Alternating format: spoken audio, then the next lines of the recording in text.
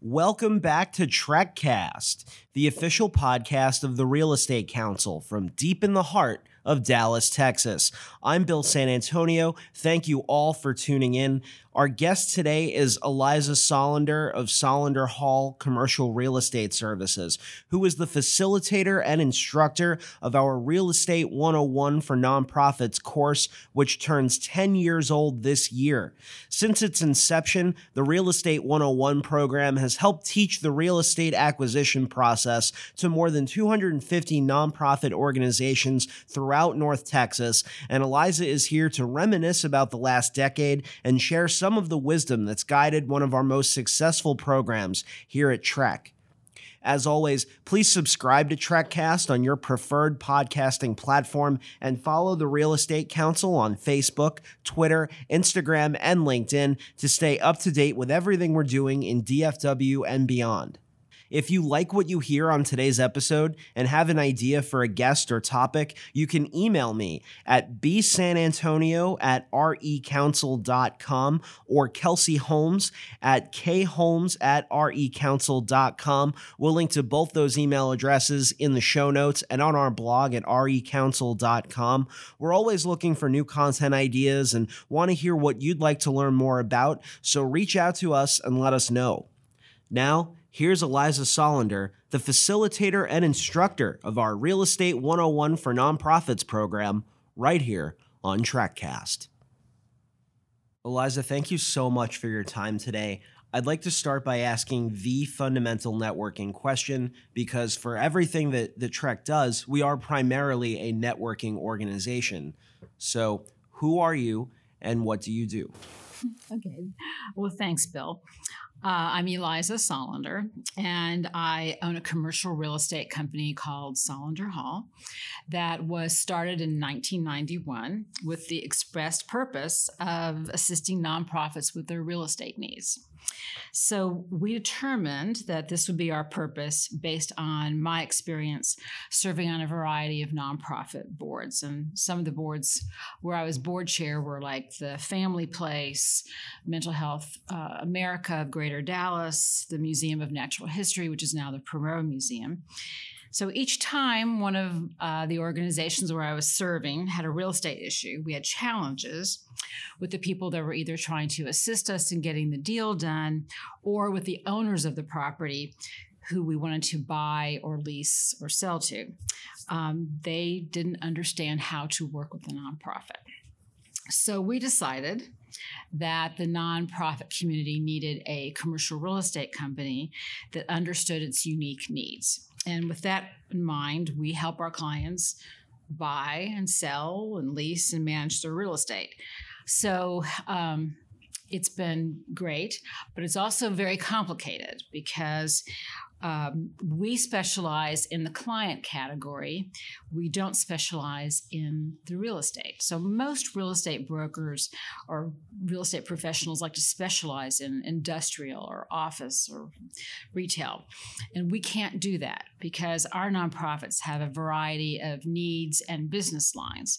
So our client projects could be office leasing or purchase.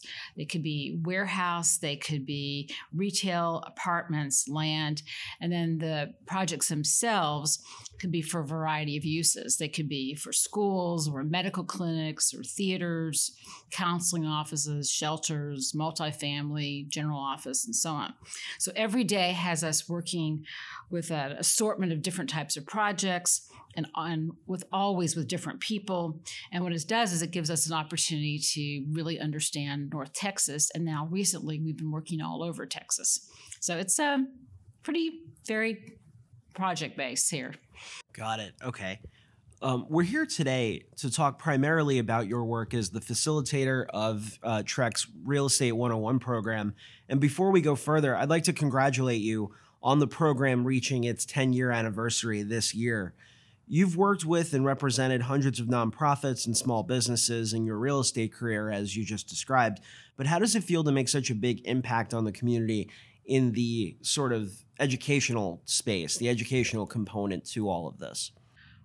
Well, I mean, on the educational side, I could just say overall it's been a very rewarding and I mean, I don't want to use this word lightly, very exciting career as I drive around the community and actually see the projects that where we played a significant role. So like the SPCA building in I-30 is a project that we did. And the Dallas Children's Theater, rather, is a project that we did. But gosh, on the school side, we represent Texas Can Academy. They have schools in Fort Worth and Dallas that we did. We've done 5 Dallas Independent School District schools, 2 Dallas County Community College District locations. But then lots of medical. We've done Prism Health's North Texas's clinic and clinics, the Resource Center over on Cedar Springs and Inwood. So, and those are just our clients. They don't even count all the people that have been in the Real Estate 101 class. So Sure. when you multiply that out, we were talking about, huge impact. And I don't look at it as just me. It's the Real Estate Council is my partner in this. Of course. How did the program originate? What did it set out to accomplish? And could you have imagined that it would have provided so much value to the nonprofit community here in Dallas? So I've known the Real Estate Council's leadership since the very beginning. And one of the things I did was I always made myself available if they wanted information about a particular real estate issue or about a nonprofit agency or even any nonprofit real estate community issues. So when TREC started the foundation, I think they realized that they needed some early successes. And one of the things that they did was they thought maybe having this course would be an early way of providing a service to the nonprofit community. So in the first few years, the Real Estate Council partnered with the Center for Nonprofit Management on doing these courses. And that provided a lot of credibility to the nonprofit community because TREC wasn't known at that time. And then after that, then we were able to move on and do the courses entirely with TREC. So now the courses have a life of their own and are very well known. And we've had over 200 different agencies take the class. And a lot of the agencies send people multiple years because they have different people in the organization that are taking on real estate responsibilities. So it's had quite a big impact. In the last decade, online learning has exploded. There are so many ways to learn new skills online with books and videos and other kinds of coursework. How does this class differ from what you can go and learn online, what you can go and Google about the real estate process? So I think that's a really fun question because something happened this year that was, I think, really kind of explains my philosophy. So I handled the first class of Real Estate 101 myself. And it's primarily a lecture class with a lot of interaction with the participants in the class. And I have a PowerPoint presentation that I do. However, this year, the computer wasn't working. Oh. So I couldn't do the PowerPoint. No. And I thought, okay, this is going to be interesting. So I did the entire class without PowerPoint. And what it did was, it was a lot of fun without the PowerPoint. And the evaluations from the class were very positive. In fact, a lot of the people said they prefer now to go to presentations without PowerPoint. They felt it was much more informal, much more interaction. So all of which kind of reinforces for me that during this really high tech time that we're in, maybe high touch is a good thing. Yeah. So sitting in the room with a lot of other nonprofit executives in the same room again, discussing your real estate issues, learning from an expert panelist, and then having an opportunity to get advice and having your questions asked in a live setting seems to be the best way of delivering the information and messages to the class. You kind of just sketched out to the sort of structure of the course. Real Estate 101 consists of 5 2-hour sessions spanning a variety of real estate topics. Can you touch a bit more on what participants can expect for what they'll experience as members of the course? Sure. So when we were first deciding how we were going to do the class, we thought about maybe an all-day class, a whole week, where they would come and do projects and so on. And as we kind of thought more realistically, I think it was, maybe we should do this over lunch, because everybody usually has lunch. So for these busy people, they can come and have lunch and learn during lunch. So the classes are designed to help each nonprofit executive see the big picture in a real estate transaction and become what I say is a savvy consumer of real estate professional services. They are not expected to become experts at real estate, right? Because there are people that get college degrees in real estate. This is not the purpose of this class. So the first module covers planning, board dynamics, determining the advantages of owning versus leasing, and some of the technical bumps in any real estate transaction. Today, I just completed the fourth class, and I asked the students, looking back so far over the past now 4 classes, what have you learned? And so many of them referred back to that very first class, some of the things I warned them about and to be aware of. So the second class, though, gets more technical, and they all build on each other. So the second class covered title, leases, contracts, appraisals, environmental studies, and property condition assessment. The third class is on zoning and on gifts of real estate, because every nonprofit fantasizes that someone's going to give them a building. And then the fourth is on architecture and construction for leasing or purchase. And then the last one is the one that I call pulling it all together. And in that class, it's focusing on where do you find the money?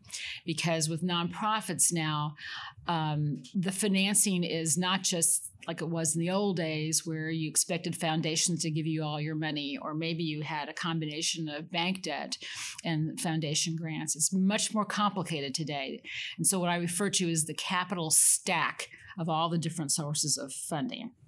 So the overall message that people will get from my class is, don't do this alone, that there are experts out there who can help you, but it's all about putting together the right team. Could you provide for us an example of a nonprofit that has completed the course and successfully closed a real estate deal? So almost everybody in the class is in the middle, either a year to 3 years away from starting a project to already in the midst of one. But the one I was thinking about is perhaps the most active is America Can, or Dallas Can Academies. And so Malcolm Wentworth, who heads up their real estate and then also runs their Cars for Kids program, took the class in 2010. And Malcolm and America Can have done it all. They have done everything. They have purchased properties in North Texas and in Austin, Houston, San Antonio. They've been a tenant.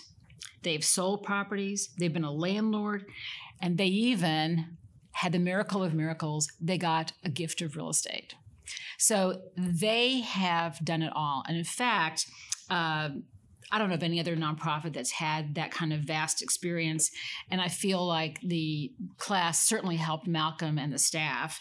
But what's interesting, too, is that they also buy and lease a variety of properties. So they buy office buildings, they buy warehouses, old grocery stores, churches, former car dealerships, obviously, because of Cars for Kids, and they buy land. So Malcolm has so much experience. He now serves as one of the panelists on our module on zoning and gifts of real estate because of his experience. But other nonprofits have taken the class and been equally successful in the real estate realm, like MetroCare Services. They've had a number of people take the class. Prism Health North Texas has had at least 3 people take the class. The Resource Center. Most of them are active in real estate, and they both buy and lease and sell. So they have done it all. In working with so many nonprofits over the years, from your perspective, Are there any common characteristics to these organizations and what their real estate needs are coming into the course? Like, say I'm a nonprofit leader listening to this prior to next year's application process, and I'm unsure of whether I'll be eligible to apply or if this would apply for me. Is there any criteria you can offer that might help me make that decision on whether I should take the course? Well, the best candidates are organizations that know they're going to have to make a real estate decision, as I said, in the first 1 to 3 years. If they have a lease expiring in that time period, it's urgent that they take the class as soon as possible. If they've outgrown a property that they own or lease, they should take the class. Many of our participants are trying to determine if they want to lease or own or sell or develop or a combination of all of those. They should take the class.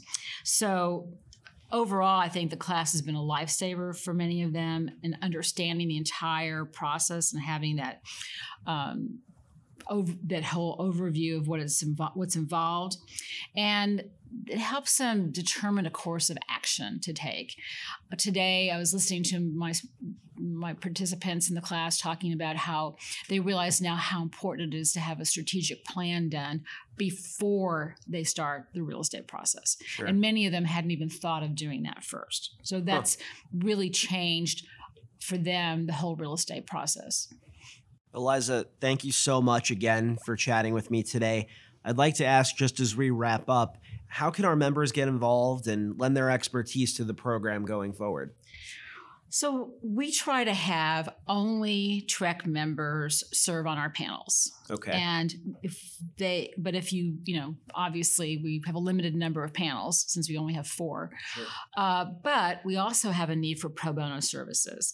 And if you can be a resource for pro bono services for the Real Estate Council, then we really want to know about that, because many agencies need some initial expert advice when they're starting the real estate process, and that early advice can save them from making some very costly mistakes. So I feel like we're not asking you to take an entire project on for free, but a few hours helping a nonprofit at the very front end would be extremely helpful. All right, great. We will figure out a way of connecting our members with you going forward. Eliza, thanks so much again. Well, you're most welcome. I just have thoroughly enjoyed teaching this class and really appreciate TREC for giving me the opportunity to do this. It's probably been the most rewarding volunteer work I've ever done. I'd like to once again thank today's guest, Eliza Solander of Solander Hall Commercial Real Estate Services, for chatting with us today. I hope that was super informative for all of you and inspires you nonprofit leaders out there to join us at next year's course. And for any of you TREC members listening, please reach out to us, pass along your real estate knowledge, and help out in next year's course as well. Also, subscribe to TRECcast wherever you get your podcasts, follow us on social media, and email us your ideas for future guests and episodes. That's all the time we have for today. Until next time, I'm Bill San Antonio. Thanks for listening.